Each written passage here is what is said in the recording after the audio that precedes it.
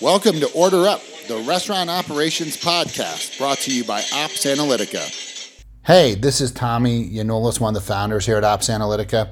And if you are running a multi-unit restaurant operation and you want to make sure that your teams are focusing on the basics of food safety and great operations and shift readiness, then I tell you, please go check out and sign up for a demo of the Ops Analytica platform. We have developed a business process platform that can take your employees and guide them through all the different steps of running your restaurants, managing the business, checking on food safety. When they identify issues, we can walk them through the remediation steps. We document everything, and you will run better restaurants, and you will be able to focus on growing your business and competing because the basics are going to start getting handled on a daily basis. So check us out, opsanalytica.com, and sign up for a demo. Hey, and welcome to the Order Up podcast. This is Tommy, your host, and I hope you're doing great. The next two podcasts that we're doing here are going to be about the Subway organization. For those of you who don't know, here we are at the beginning of 2020. We're in February of 2020. Subway laid off 300 people a couple weeks ago from corporate. I saw an article within the last couple of months that they lost about 1,100 restaurants last year. Just from my time competing against them, I know that their AUVs were going down, and we talked to some franchisees even a couple months ago, and their AUVs are pretty low. So they're having AUV problems. And, I've been very critical. I love Subway. I really do actually like Subway sandwiches, and I love their chopped salads. But I've been very critical of the Subways in my area, and I live in the suburbs south of Denver. I got 3 of them within 5 minutes of my house that I've been very critical because I've noticed that they're just not doing a great job anymore across the board. They're not staffing, the restaurants aren't that clean. And that's usually signs of restaurants that are struggling, right? And so, and I'm very passionate about what's happening at Subway because I worked at Quiznos back at the beginning of the Quiznos implosion, and I see a lot of the same things happening at Subway today that I saw happening at Quiznos. And so I just feel very close to it, if you will. So there's podcast going to be broken into 2 parts. The first part today, I'm going to talk about, the traits of people whose restaurants are failing. And I have a lot of expertise on this because I ran the franchise assistance program at Quiznos back in 08-09. So I saw that a lot. The second installment of the Subway podcast will be me talking about if I was the magical king of Subway, and I worked at Subway corporate, what I would do to fix the brand. Because that's important too. So anyway, that's kind of the deal. So real quick history. So I got my MBA in 07. I went and had a little consulting job for about 6 months. And then I got hired on at Quiznos beginning of 08. And I knew nothing about Quiznos. They were just a Denver sandwich company, and I was a restaurant job, and I was like, cool, I'll go do that. And so I go in and I get this job in the franchise assistance program. Now imagine this, it's 08. So it is the height of the financial crisis. It's the height of the real estate implosion, especially commercial real estate, just as much as personal real estate. And it's the beginning of the Quiznos franchise implosion. And the guy you call when you're having problems keeping your restaurant open is me. Yay! It was a horrible, gut-wrenching job. Because we talk about hey, Subway closed 1,100 restaurants last year. That's 1,100 families. That's 1,100 businesses, where people lost their butts. There's a quote I have from one of the Quiznos franchisees that is ingrained in my brain. She literally called me one day and she goes, I opened this Quiznos so I could put my daughter through college, and now I'm 160 grand in debt. Like, that's the real story, right? 160 grand in debt, dreams crushed, going bankrupt, credit being destroyed, families and dreams being destroyed. It's a bummer. So we can't talk lightly of the 1,100 operators that went out of business. So, yeah. So here's the deal. When I was in this job as a franchise assistance program guy, really quickly, this was the deal. People would call us up and say, hey, we're having problems. We didn't have a lot of levers we could pull for them. So what we would do is have them send us a bunch of financials, their leases, we'd look at their audits, and we would try to get a sense of what was the restaurant's health and how engaged the operator was. And if they were a good candidate for it, I could give them delivery. And the idea is that if I could give them delivery, that would give them another channel to sell more sandwiches out of their restaurants, and hopefully they could pull themselves up by their bootstraps. Now, this is 2008 delivery. I was giving them a $6,000 desktop PC and access to a web page. But even in 2020 today, where you have these outsourced companies that will build you a web ordering and they'll take care of all the technical stuff for you, it takes a sophisticated operator to pull off delivery. And these Quiznos operators that I was helping were not sophisticated. They were not well capitalized. And so I didn't help anyone, period. Which is sad to say, because I spent a lot of money and time working on this and I didn't help anyone. I did get a lady a road sign on the highway. That was the one thing I got done that was not giving people delivery. And she still went out of business. So there you go. But what was interesting about that position is that it didn't matter who you were, like how experienced you were as an operator, or if you were brand new, or if you're a really sophisticated business person, or you're mom and pops. It didn't matter, because what I noticed was that all the people whose restaurants were failing, they all seemed to exhibit the same 3 basic traits. Time. It was like a pattern. It was like every single person, I would talk to him and I would be like, oh my gosh, they're doing this, and they're doing this. And so I want to talk about what those 3 traits are, because if you're a franchisee of any chain and you're experiencing some of this type of behavior, you need to, get out, you need to fix it. So this will hopefully be a wake-up call to you. And if you are, a field guy and you see your franchisees exhibiting this type of behavior, you need to step in and help them, try to change that behavior, or it's going to be bad. So let's go over the 3 traits. The first trait was everybody waited way too long to ask for help. The second bad trait was everybody allowed their restaurants to go way too long and they got way too much debt. Right? And then the third thing was that as soon as things got bad, they stopped focusing on the basics of running restaurants.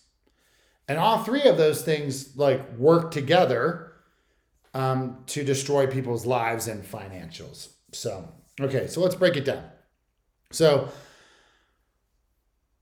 everyone waited too long to ask for help. As a franchisee, a lot of franchisees, especially less sophisticated ones I see, I don't want to say less sophisticated, but I guess that's a fair word to put. Less sophisticated, they abdicate the responsibility of running their business to the franchisor. And this is a very murky relationship, because the franchisor is going to tell you, you bought a concept, but it's your business, and you bought this concept, and so you have to do everything that we're telling you to do, right? But yet it's still your business, and you're responsible for the financials of it. And that's a very clear delineation that you have to reaffirm to yourself every day. They're going to tell you how to make a sandwich, how to keep the restaurant, how to staff the restaurant, but ultimately it's your business. And if it goes great, you make the profits. And if it goes bad, you're the one that goes into debt. So, but I feel like a lot of franchisees just abdicate the business part back to the franchisor, and they're not managing for you, and they don't really care. I mean, they want you to be successful, but only because they get a larger percentage of they get more money when you are successful. And that's not all franchisors, but there's definitely levels of franchisors inside of the industry. You know, if you're a Yum or a Dunkin' franchisee, you got to have millions of dollars. You have to be an established restaurateur with tons of experience. You want to be a Subway or a Jersey Mike's or a Quiznos or, you know, an Auntie M's Pretzel. They don't care who you are. You might have been a grease monkey your whole life, and now you're running a restaurant. I mean, they don't care. So there's sophisticated franchisors that require sophisticated franchisees because they make a lot of money. And then there's less sophisticated franchise organizations, and they don't require as much sophistication from their operators. And I think those ones are where you typically see a lot more turnover and a lot more failure because the operators aren't as well capitalized and they're not as good at business people. So the first thing I would say is everyone waited too long to ask for help. So I never got a call that was like this. Hey, I've been tracking my cover counts, I've been tracking my sales, and I'm starting to see a little bit of a downward trend. Don't know if it's the economy or something else, but I want to get ahead of it because I'm still profitable and I want to make sure I shore this up. So what kind of local marketing help or what kind of programs do you have for people like me so that I can generate more sales myself? That call never took place, ever. Of the thousands of calls that I had, that call never came in. This was the call that I got 9 times out of 10. Hey, this is Tommy at store 1234. I need you guys to cut my franchise fees to 0 for like the next 6 months and then send me $5,000 or I'm going to get evicted on Tuesday. That call I had every day. Like, people were literally calling us when there was nothing left that could be done. And you know, rest aside the idea that a franchisor, just listen to this, will never give you money and they will never cut your franchise fees, ever. Those are 2 levers that they will never pull for you. Even if I was to give that guy $5,000 to save their business, that would have just gotten them. They still had a failing business. That would have just gotten them to stay in their business for another 2 weeks. That wouldn't be enough capital for them to turn their business around, put in a local marketing plan, do 500 different things. That none of that was going to happen. Like, that would have just kept that would have kept the lights on in their store for another 2 weeks, and they would have been calling me back going again. Hey, because the core of their business was broken, and so they weren't going to survive. So, okay, so you can't call too late. Now, let's explore the notion of why wouldn't a franchisor give me money or change my franchise fees to help me out? They'll never give you money because that's not their business. Their business is to make you rent a concept from them and they get paid off of your sales. And yes, they want you to be healthy and they want you to stay open, but not enough to loan you money when you're going out of business, period. It's your company. Number 2, they can't cut your franchise fees. That franchise agreement's like looked at by the feds. It's ironclad, billion lawyers on it. And so they can't just modify it willy-nilly because you asked them to. It doesn't work that way. But even more importantly, on money and franchise fees, is that if they gave one franchisee a break, the entire system would ask for the same break immediately. Like, period. Like, that news would spread like wildfire. And so, they would just never do it because they can't afford to do it for everybody. And so they would never do it for anyone. And their look and their point of view at the franchisor is this, is that we gave you a concept that thousands of restaurants have made work over the last 50 years. If it's not working for you, it's because you're not executing it correctly and you're not doing your local store marketing. Because if you were doing those 2 things, you would be successful. And they can always point to restaurants in the system that are successful. Look at Bob. Bob's killing it. Why aren't you killing it? Right? So that's kind of their viewpoint. So to wrap up, point number one, you cannot wait too long to ask for help. If you were to ask for help 6 or 8 months before things were bad, because the franchisor does have programs. They can give you local store marketing support. They can help you do coupon blasts. They can do things for you, and they have things available for you that you can pay into and or get help with. But then you can't execute one of those on Monday and make the $5,000 you need to pay your landlord on Tuesday. They take time to execute. They take, you got to work them. So just pay attention to your numbers, pay attention to your cover counts. And if you start to see a dip, call your franchisor, get help, and then double down on local store marketing. Even if you have to get local, and if the local store marketing program that your franchisor has, it sucks, go find someone else who can do local store marketing for you, catering, sales, whatever it is, to generate the revenue yourself, because ultimately it's your business. Number two, every franchisee that I talked to was way too far in debt. Like they should have closed a year sooner than they did. And once again, nobody in your franchisor organization will tell you to close. They'll just tell you to double down on store marketing and running good ops. It's going to turn around. But that's just, sometimes that's just not the case. There's a lot of factors that determine whether a business is going to be successful or not. But they're not going to tell you to close her down. And so one of the things, and here's the deal, and I don't think this is necessarily shady on the franchisor part. It's one of those things where, it's one of those situations where, their business goals and they're taking advantage of a trait that you have, but it's not their fault that you have the trait. Let's put it that way. So I'm an entrepreneur too. This is my second company, right? I've been a founder twice. When we found a business, when we buy a franchise, when we go out and we try to create something new, in our minds, we anchor ourselves to our dream success numbers, right? We say, I'm going to open this Subway, I'm going to open this Quiznos, I'm going to start Ops Analytica, and I'm going to make X amount of dollars, right? We anchor ourselves. That's the dream. And if I can make that X amount of dollars, I'm going to get the house in Florida, I'm going to buy myself a truck, whatever it is. And as all of us do that, that is what it takes to be a franchisee, is a belief in yourself, a dream, and you're going to hit that dream, and you're not going to stop until you hit that dream, right? And then reality sets in. You're a Subway operator and you thought you were going to do 600,000 AUVs a year. And if you did that, you could put your kid through college, you could pay a manager, you could have a cush life, start opening more stores. And now you're making 300, 250, 350,000 a year. You're losing your butt on this restaurant. And in your, I'll call it your entrepreneurial exuberance won't let you stop.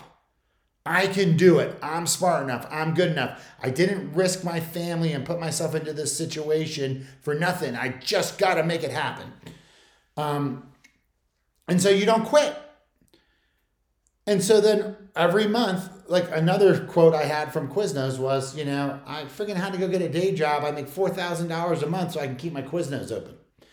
Like, what the hell are you doing? If you know what I mean? Like, come on. So what would happen is that people held on way too long. They stopped. This is the craziest thing ever. So in cost cutting, as part of cost cutting, they would dump their accountants. They would dump their, accountants because they'd be, I got to cut costs. So their bookkeeper's $200 a month. But what they were really doing is they didn't want to hear every month you lost $4,000, you lost $5,000, you're maxing out your credit card. They didn't want a professional telling them that. And so they just kept going, but they stopped managing the business. but they couldn't let go of the anchor dream that they had when they started. So every month, they just accumulated more debt and more debt and more debt, but they couldn't pull the plug themselves. And eventually, what caused them to pull the plug was they had so much debt, and that banks and credit cards and everybody started saying no. And that's when they finally said, okay, I should shut this down. But they should have shut it down 12 months earlier when they were 10 grand in debt. Instead, they're shutting it down now at 200 grand in debt. And lives destroyed, bankruptcy, the whole thing. So, if you see yourself in that same position where you're losing money, you're emotionally checking out of running the business, you're turning off your accountant because you don't want to hear the bad news, and you're watching your debt number go up every single month, you're not really managing the business. You might even gotten another job, but you're just consistently racking up more debt, and you're completely checked out on the running of the business. And then in your head, you're like, man, I'm losing money, but you're holding on to that dream. Shut it down. And do not be afraid. Your franchisor is not coming after you. Like, they could come after you, but they're not. Nobody's going after a guy who's in debt. You bankrupt your company, go into debt, bankrupt your company, shut it down, and stop. Because no one's going to tell you to stop. And the franchisor's best interest is not to tell you to stop, because they want to keep collecting your $200 or $300 a week. They want to keep their store counts up. All those things are important to them. So they're not going to tell you to shut it down, and they will literally allow you to bankrupt yourself, and they won't stop you, because they look at it as that's your business. If you choose to keep running it at a loss, that's your problem. I wouldn't do that, but that's you. And you're paying them every week you're open. Even if you're losing money, the franchisor still gets paid on sales. So, and here's what you need to do. You got to get your accountant. You got to get your lawyer. You got to get your spouse. You got to get everybody who loves you and knows you in the world. And you got to say, hey, look, when I hit 20,000 loss, I am 100% need to shut this down. And then when that happens, it's got to be like that scene in the movie Airplane where that lady's being hysterical and all the passengers are like shaking her in her seat, and there's that guy with the wrench, and they're all like smacking her. That's what you need your friends and your professionals to do for you. They need to smack you around and make you stop. Because checking out and incurring debt and just pretending that it's going to fix itself magically is not a strategy for operating a business. You've got to be moving the thing forward, or you got to shut it down. So shut it down. Do not wait too long. Do not let this destroy your life. Okay, the last one is people stopped focusing on the basics of running great restaurants. We all know what the basics are. Clean restaurants, fresh food, fully staffed, clean bathrooms, operating a restaurant the way it's supposed to be run, and I see this with Subway all the time. Like I speak restaurant. I've managed restaurants my whole life. I walk in, I can look at food very quickly and go, that's not fresh. That's not fresh. Those cucumbers are like getting see-through. Those tomatoes look garbagey. Oh, it's interesting that they don't have a bunch of ingredients. Why is there only one person working back here? I look at the floor. I look at the tables. It doesn't look like anyone's mopped. I'm looking for day dots. If they don't have day dots, it's because they don't want to be people are psychological. They don't want to do things that are bad. So it's easier to just hold food after the expiration date without marking it that way than it is to actually mark it and then feel like you're doing something bad. You can forget what time this bag of lettuce was opened. So people stop executing on the basics of running the restaurant.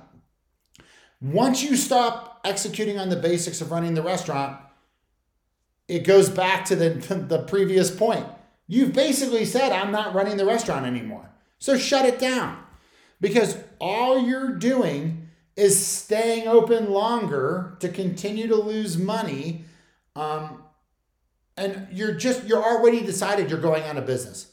When you stop executing on the basics of running a good restaurant, you've already mentally decided to close the business. So then just close it, because you'll save yourself so much debt. It's not even funny. And quite frankly, you will be helping to save the brand as well, which you don't really care about as much, but maybe you own other Subways, and so maybe you do. But yeah, because every customer comes into a restaurant, I won't say every customer, a third to 50% of the customers that come into a restaurant that's not executing on the basics, they leave pissed off.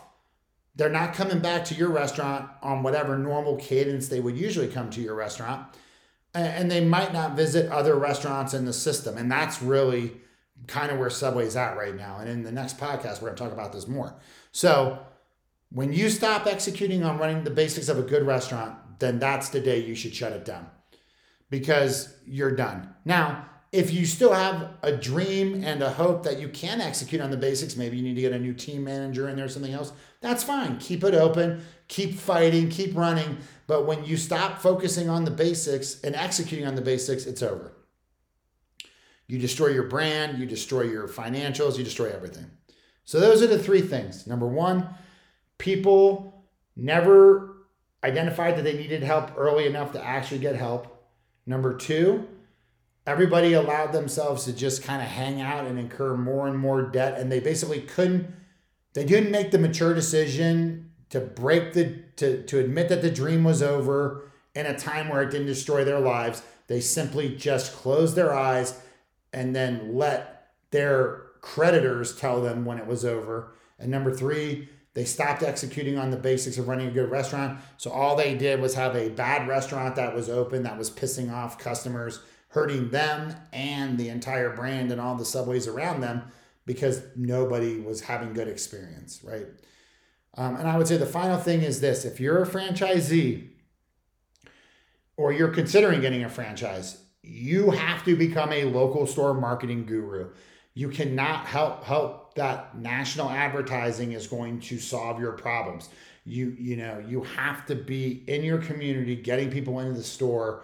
That's got to be your number one priority, that and running a good restaurant, but local store marketing, because that's what's going to make you successful. The national advertising is icing on the cake. You're happy to get those promotions and those national ads, but you've got to be sustaining and growing your business from catering sales and from local store and just getting people in the doors, because you're part of the community and you're doing your own advertising to get people in all the time. Remind them you're there. And you can be way more successful. So that's the wrap up, the 3-trait part of the Subway podcast series. The next Subway podcast is going to be on what I would do if I was magically the king of Subway. All right. Thanks, guys. Thanks for listening to Order Up Podcast.